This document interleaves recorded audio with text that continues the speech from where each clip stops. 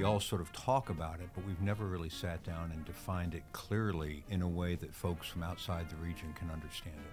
So what we really wanted to do is take a look at what the region is and then what some of the health challenges facing the region are. Welcome to Primary Sources, a podcast produced by East Tennessee State University that highlights the important research happening at ETSU. Joining us today on Primary Sources are Dr. Randy Wyckoff and Dr. Ron Roach. Dr. Wyckoff is the founding dean of the East Tennessee State University College of Public Health and serves as the co-director of the Center for Rural Health Research at ETSU. He is a board-certified physician in both pediatrics and preventive medicine, with additional certification in tropical medicine. He has served as former Senior Vice President for International Operations at Project Hope, former Deputy Assistant Secretary for Health for the U.S. Department of Health and Human Services, and former Associate Commissioner for Operations for the U.S. Food and Drug Administration. Recognizing his influence and leadership in healthcare, Dr. Wyckoff was named a 2022 inductee to the Tennessee Healthcare Hall of Fame. Recently, he co-edited an award-winning book titled Appalachian Health: Culture, Challenges, and Capacity.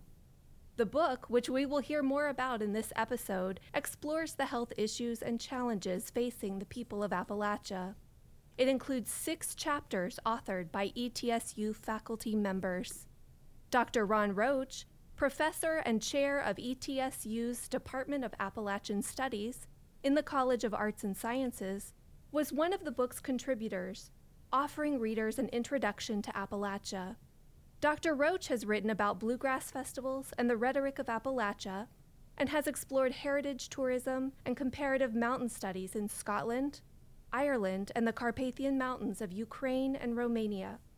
He is also the director of the Appalachian Teaching Project for the Appalachian Regional Commission. Dr. Roach also serves as director of the Center of Excellence for Appalachian Studies and Services.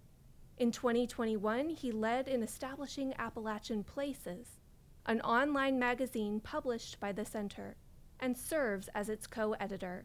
Gentlemen, thanks for being here. This new book, Appalachian Health, uses a balance of data and storytelling to explore some of the health challenges facing Appalachia. So what are some of the issues this book addresses? Well, Melissa, I'll say to start with, what we wanted to accomplish was to take this somewhat ill-defined region called Appalachia. We all sort of talk about it, but we've never really sat down and defined it clearly in a way that folks from outside the region can understand it. So what we really wanted to do is take a look at what the region is and then what some of the health challenges facing the region are. And I think Ron's opening chapter is one of the best written overviews of Appalachia that I've ever seen. It lays out the geography, the geology, the culture, the history, because to understand where we are today, you have to understand who we are and where we come from. Well, thank you, Randy. And it's been an honor to be a part of this project. Our Department of Appalachian Studies really appreciates collaborating with College of Public Health on projects like this. Our department, by definition, is interdisciplinary. And so we work with many departments and colleges across the university. And one of the things we addressed in that opening chapter was the fact that there have been so many attempts to define Appalachia. And there's so many different ways to define it, depending on how you approach it. Do you define it politically or geologically or socially? And periodically, there seems to be in our culture sort of an awareness of quote-unquote rediscovering Appalachia and understanding it anew, as we've seen in recent years. So as Randy said, it was very important for us to start with that question of the history and the residents and current challenges facing Appalachia. And I'll take a little bit of a step back, and the co-editor of the book is Doug Scutchfield, and Doug is one of the legends in public health, and he's recently passed away, but when he reached out and asked if we'd be willing to co-edit the book, I was thrilled because it really helps put Appalachia on the public health map as well. He had a national reputation and stature, and for his involvement with the book really set it up, I think, to be something that folks can look at from the outside and really start to understand who we are. You mentioned looking at it from the outside, so I know that there are oftentimes stereotypes surrounding Appalachia. It's often misunderstood by people from outside this region. So why was it so important, before just delving into some of the challenges that we face with our health and well-being, to have that foundational chapter with the overview and the background? Well, let me take a quick shot at it. You know, as Ron said, every now and then people suddenly pay attention to Appalachia. So they did back in the 1960s when Lyndon Johnson started the war on poverty. Gee, Appalachia's poor. They did with the most recent election, which is, why did Appalachia overwhelmingly support Donald Trump? You know, it rightly or wrongly, every now and then folks from the outside pay attention to us. We wanted to help them understand not just who we are today, but how we got here, what the factors are, and why people in the region are somewhat legitimately frustrated with the help they have and have not received from the outside. Well, that's right. And we like to say that place matters. Our environment has a great deal to do with our health and our well-being. So it is very important to start with a deep understanding of the place where we live. Appalachia is one of the most beautiful and unique places on Earth. Geologists tell us it's among the oldest mountain ranges on the planet at 500 million years old. It's also a huge region, more than 200,000 square miles, more than 25 million residents. If it were a state, it would be the third largest state by population. And so it has incredible natural resources, one of the most biodiverse places on the planet. But alongside that, you have this long history of marginalization of the people who live here, a long history of absentee ownership, of extractive industry, of economic distress. And there's a strong correlation between poverty and lack of education and detrimental health effects, as Dr. Wyckoff can elaborate on. And as you said, the region has also suffered from negative stereotypes. Perhaps no region in the country has been so unfairly depicted in the popular culture. But despite those stereotypes, the region has been home to such a range of rich and diverse cultures, from the first inhabitants more than 12,000 years ago, to the Cherokee, to the European settlers from England, from Scotland and Ireland and Germany and other places, African Americans, to the fastest growing group in the region now, Hispanic and Latino communities. So there's so much in the region for us to understand, and it just made sense for us to start with trying, especially for those who may read this book who are unfamiliar with the region, or perhaps all they know about the region is from its depiction in popular culture. It's very important to start with that overview. Here at ETSU, we're committed to improving the quality of life for the people of this region. So Dr. Roach, how does the history and the importance of Appalachian studies connect to our mission and to our region and the people who live here? Well, from the very beginning, ETSU was founded to improve the quality of life for the people of this region. And one of the things I most appreciate about our president, Dr. Nolan, is that he constantly reminds us of that. It's very important that we keep that mission in front of us. And ETSU has remained focused on that. Our university is in the perfect location between central and southern Appalachia to serve this region. We're the only state university that devotes a full department to Appalachian studies, which includes the world-renowned Bluegrass, Old Time, and Roots Music Studies program. Our department includes the Center of Excellence, devoted to the region, with the Archives of Appalachia, the Reese Museum, our Regional Service Institute, and we have a new unit, the Institute for Appalachian Music and Culture, that will be in the news very soon now. So we're a university that has never lost sight of that mission, and that focus runs throughout the university, through all of our colleges, whether it's business, education, health sciences. They all serve the region in distinct ways, and public health is a great example of that.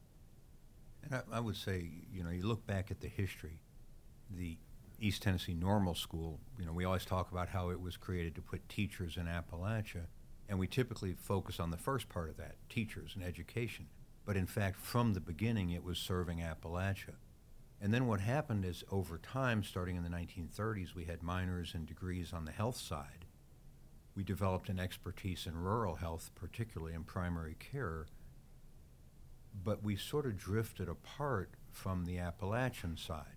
And now what I see us doing is bringing it back together and saying, I can't do what I do without Ron's department. And he can't really study Appalachia without understanding the intergenerational cycles of poverty, poor health behaviors, and so on. So the real value of having all of these different departments and levels of expertise at ETSU is both what they bring individually, but more importantly, what we can bring together.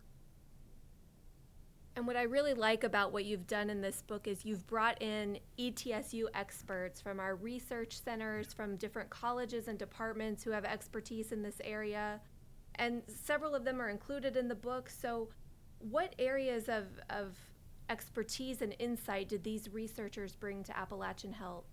Well, I would say one of the things that I was pleasantly surprised with was how diverse our level of expertise is at the university, not just in Appalachian studies. Obviously, we have a chapter on opioids, the social determinants of health, the diseases of despair. I mean, there's a lot of issues that we cover as an institution. There are many other universities represented, but I think ETSU has the majority of the chapters, and I think that reflects this long-standing level of expertise. And obviously the book focuses on Appalachia. That's the whole premise, but many of the issues have policy and practical implications beyond our region. So talk about some of those overarching lessons that readers can learn from Appalachian health. Well, as I like to say that the health challenges of Appalachia are no different than they are anywhere else. They're just worse here. Poverty, intergenerational educational underachievement, poor health behaviors, lack of access to health care. Those are issues for inner city minority populations. Those are issues on tribal lands, but they're more diverse and worse here. So that's sort of the challenge that we face. And then one of the things I like about what Ron does is he's able to see the issues of Appalachia outside of Appalachia. So the Carpathian Mountains, that work, and he and I have had several conversations about, all right, what defines Appalachia? What is Appalachian health? Can we publish, a book chapter or an article from another part of the country, another part of the world? And I think the answer is yes. We just have to decide what's relevant to us, what can inform us here, and how can we inform folks at other places.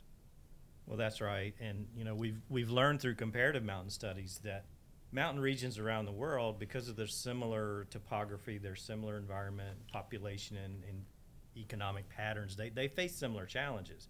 But Appalachia, as Randy said, it has its unique characteristics. It has its unique challenges that we focus on. I think one of the lessons that I really appreciate from this book is the idea that health is a holistic concept. We have to consider the total person and the total environment, and we have to work together, as Randy said, to bring our different disciplines to bear on these problems, to pool our resources to find solutions to the challenges that we face. Something that certainly emerged through my chapter was the growing body of research on how negative stereotypes actually do affect healthcare. We've talked about stereotypes for many years and how they affect the region, but only in recent decades have we seen more researchers focusing on how does this affect, for example, the attitudes that a healthcare provider may have toward patients, the interaction between providers and patients, and then how do patients respond to healthcare and to the system of treatment that's recommended to them. Stereotypes can have a detrimental effect on that entire process. So encouraging professionals to learn more about the place where they live, the people that they serve, to develop a healthy respect for other cultures and develop skills in intercultural communication. It's important not only in healthcare, but in all of the ways we work in anywhere in the world to more effectively serve the people that we work with.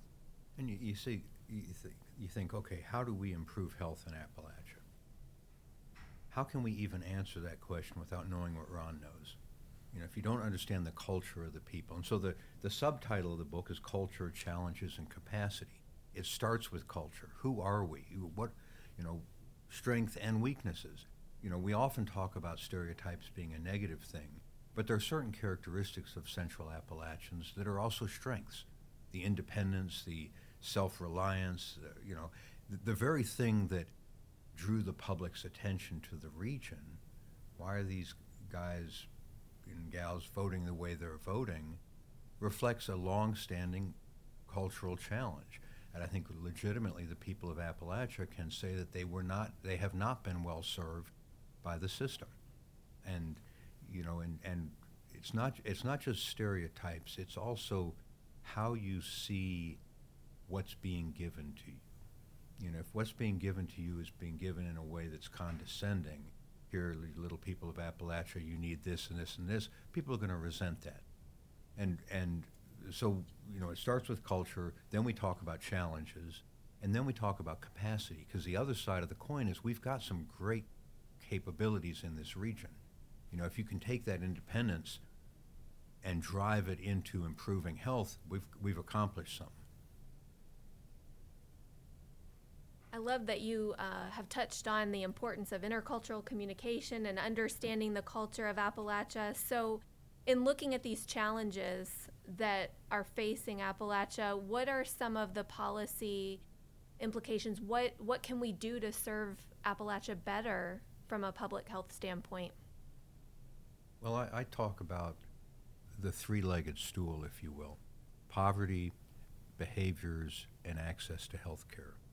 And what we've come to understand is those three are completely interrelated, because poverty has two underlying factors. It's jobs and education. And health behaviors and access to health care. The reason I say they're interrelated, the simple sentence that we always use is every employer you talk to says they need a healthy, educated, drug-free workforce. You can't get new jobs if you don't have a healthy, educated, drug-free workforce. So the first thing to understand is that no one of those can be successful without the other two. But the other thing to understand, and this is the darker side of it, is that all three of those things are on intergenerational cycles. So children of parents who are less educated tend to be less educated. Children of parents who smoke or are obese or sedentary tend to adopt those behaviors. And we know that over time, poor communities are more likely to lose access to health care. We see rural hospitals closing and so on. So the challenges I see are we've got to bring everyone together: education, economic development, behavior, and access to health care. And we've got to do it in a way that we understand that we're looking at the long view. This is not something we're going to change in 2 years or 5 years. Well, I couldn't agree more, and I've certainly been encouraged in recent years. We've made a lot of progress since the Appalachian Regional Commission, for example, was founded in 1965. We've made a lot of progress on improving socioeconomic conditions in the region, improving infrastructure, educational attainment, but we still run behind the rest of the nation in important ways, in economic indicators, whether it's poverty rates or unemployment rates or household income, in educational attainment, in health issues. And so we still have work to do, but it's encouraging to see a growing awareness that this must be a collaborative effort.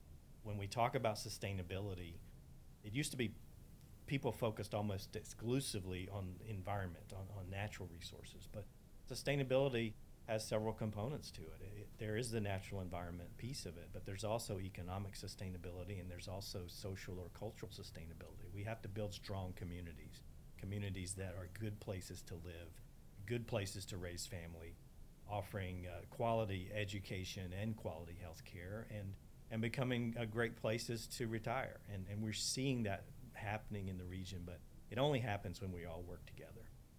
And I'll say, when I first started this job, people would ask me, what do we need to do to improve health in Appalachia? And my first answer was reduce smoking. Smoking is the leading preventable cause of death. Our smoking rate is a third higher than the national rate. But then I thought more about it, and I thought, no, the real thing we need to do is get more kids through high school and into secondary, post-secondary education. But then as I thought about it even more, I picked up on what Ron was saying, and I think the most important thing is we have to empower people in Appalachia to feel positive about themselves. Because when we start looking at our strengths, we got a lot going for us. We got a lot of challenges, a lot of bad history, We've had a lot of, there was a lot of stuff taken from our region, starting with timber and then coal and historical artifacts. We've had a brain drain. We've lost a lot of stuff, but we've got incredible capacity. And that's what we have to build on. We have to say, hey, the rest of this stuff, that's history. Let's move forward and have a positive future. Where do you see the most capacity or the bright spots for Appalachia? I would say self-reliance, independence, incredible work ethic, the things that allowed people to live in these rugged mountains for hundreds of years. Oh, that's right. And I couldn't agree more again with Randy that the region has so much to offer. Earl Gohl, who for many years was the director of the Appalachian Regional Commission, every time I heard him speak, he always described Appalachia as the next great investment opportunity. It's a place where, and increasingly people are looking at the region and they're seeing these positive characteristics and the positive strengths of the region, the beautiful natural resources. And, we need to build on that, and we need to continue to build the positive attitudes in the region. How many people know the rich history of Appalachia? They might have a sense of the history of country music or old-time music, but how many know that W.C. Handy, the father of blues music, was from the North Alabama mountains, or that Bessie Smith, the empress of the blues, was from Chattanooga? And it goes on and on and on of the gifts that Appalachia has given to the rest of the world.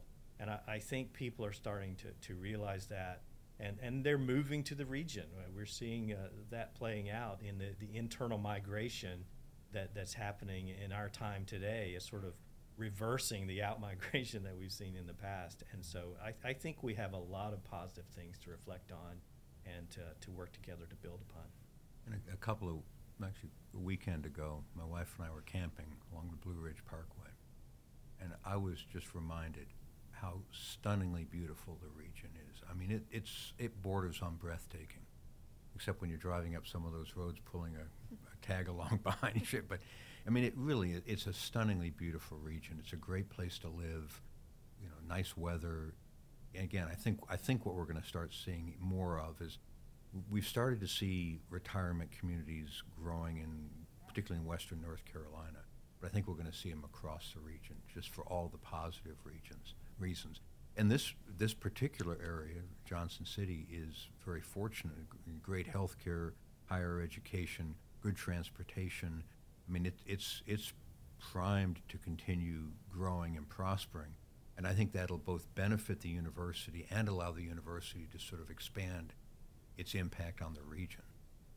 I've only lived in Appalachia for the past 30 years or so, and I'm struck that I see an increase in pride in people being from Appalachia. I don't know how long both of you have been in the region, but do you see a growing pride in people identifying as Appalachian and just pride in the health and the vibrance of their culture?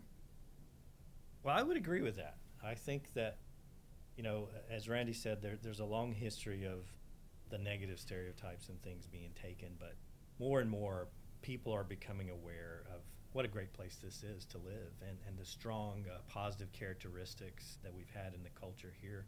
And part of that comes from our diversity that belies the stereotype. We have people from all over the world who live and work in Appalachia and who work together to make this a special place. I asked my students in class recently, what are the most positive characteristics that you've ever heard about Appalachia? And the first two that they mentioned, that we've touched on already, one was hospitality. The other was resiliency. The people of the region will welcome you with open arms, and they are resilient in the face of the challenges that we face. I will say, though, we have to be a little bit careful about one thing. And sometimes what will happen in a region is if retirees or relatively wealthy people move in, the statistics start to look better. But you've still got the underlying poverty. And I think one of the challenges we've got is to make sure that the folks at the very bottom see the benefits of the economic growth of the region. And that'll take some challenges. We see it in Tennessee. It's very easy to bring in great new businesses in the urban areas, in the peri-urban areas. But what are you going to do in Hancock County and Cobb County and Lake County? Lake's not in Appalachia, but it's the poorer counties are the ones we really have to focus on to make sure that we bring everybody up to enjoy the benefits of what we've got. Well, Appalachian Health really focuses on the challenges and also, as you mentioned, all of the potential for good health here. I'd like to give you both an opportunity to kind of brag on what we have going on here at ETSU, because many of these challenges, as I'm reading through the book and reading about the opioid crisis, and we're doing research on these subjects here at ETSU. We're doing important work to address these challenges. So talk about some of the research happening here and what's coming out of that to impact our region. I'll start on the health side, and I want to reiterate something that Ron said. Dr. Nolan has talked about Appalachia as the land-grant institution. ETSU is the land-grant institution for Appalachia. And that's a great way to think about it. We are a university that is absolutely committed to its region. I meet with other deans of public health, and they're struggling. How does my School of Public Health interact with our region? And I'm like, that's never been a problem. That's what we do. That's in the DNA of ETSU is service to this region. And that's why you see expertise here in primary care and rural health, women's health, addiction science, heart disease, some of the issues of pollution. That's just on the health side. And I think the brightest future for us is forcibly bringing together Ron's area and our area, the clinical side. Let's, in the business and economics, let's really strategize on how we can take all this incredible strength and be the shepherd of the future of Appalachia. Well, that's right. And we have such incredible strengths here across the university and in every college that they're doing special things to serve this region. And I think there's a growing spirit of collaboration. ETSU's new emphasis on research with the Research Corporation, really emphasizing working together across college boundaries, breaking down the silos. And we see many examples of that. The Brewing and Distilling Studies minor that was recently established, partnership between the entrepreneurship program in the College of Business and Technology, chemistry program in the College of Arts and Sciences, Appalachian Studies in Arts and Sciences, interdisciplinary studies in the graduate school, all working together for a unique program that's rooted in the history of the region. ETSU is just preparing to roll out a quality enhancement plan that will focus on community engagement. And there's so much community engagement that happens all across our campus. We've already mentioned the Appalachian Teaching Project here in our department, which we run for the Appalachian Regional Commission. It gets students from 16 colleges and universities throughout Appalachia, from New York to Alabama, out into communities working on community engagement projects. But that's just one example. This community engagement quality enhancement plan is going to really foster that across the university. And again, as Randy said, sort of forcing us to work together. Not that we need to be forced, but sometimes we need encouragement, and we need systems that will help that to happen. So I do think ETSU has such a long history of serving this region. It's been so important to this area, and I think it has developed healthy respect over the years between the community and the university. So we work together well. The future's bright. Dr. Roach, as you consider everything we're learning and exploring here at ETSU as it relates to Appalachia, how can we translate that in service beyond Appalachia? How can these lessons that we are learning apply beyond our region? Well, that's a great question. I teach a course in our graduate program, and by the way, we're one of 3 universities to offer a master's degree in Appalachian Studies. It's a course called Regional and International Issues in Appalachian Studies. And we explore the forces of globalization, which have affected every region around the world and have had a profound effect on Appalachia. As we mentioned earlier, we engage in comparative mountain studies looking at other regions around the world. What can we learn from them and the challenges they faced, but what can they learn from us as well? When we've worked in Romania and Ukraine, for example, in the Carpathian Mountains, the concept of regional studies there, that you could bring together multiple disciplines to work together to help and to study a region is a new concept there. The concept of nonprofit organizations working alongside governmental organizations is a new concept in many places. So there are certainly lessons learned here that we can share with the rest of the world. But there's so much we can learn from them as well in how we can, for example, preserve and improve and expand on our cultural heritage, and how we can better serve our natural environment and preserve our environmental resources. So I think that there are many, many places, and not just limited to mountain regions, which we naturally focus on, but regions like the Delta region here in the United States. We've had some interesting conversations with the Center of Excellence in the Delta region to talk about how we might collaborate. We've had developing a great partnership with the Center for Rural Health Research in Dr. Wyckoff's college, directed by Dr. Michael Meat, one of the authors in the book. And I think we're exploring some intriguing ways that we might not only improve what we're doing here in Appalachia, but how can we collaborate with other regions that face similar problems and help one another. And I'll add, we teach students out at Valley Brook how to work in low resource, limited resource settings. And one of the take-home lessons is people live the way they do for a reason. And until you understand that reason, you really shouldn't be going in and trying to change how they live. And I think one of the real values of studying cultures in other places is to understand how they live, what the overlap is, and then what the relative advantages of what we have done or what they have done could be. So before you mess with someone's traditional way of living, you need to understand the details of it. Thank you so much for this conversation about Appalachia, for the book that really helps improve understanding of the issues that we're facing here. The book recently won the Henry Clay Award, so congratulations. Thank you very much. That's great news, and can be purchased at local booksellers and online as well. So we hope our listeners... And at the ETSU bookstore. Exactly. Get your copy. I want to thank both of you, Dr. Roach and Dr. Wyckoff, for your time this morning, and thank our listeners for joining us.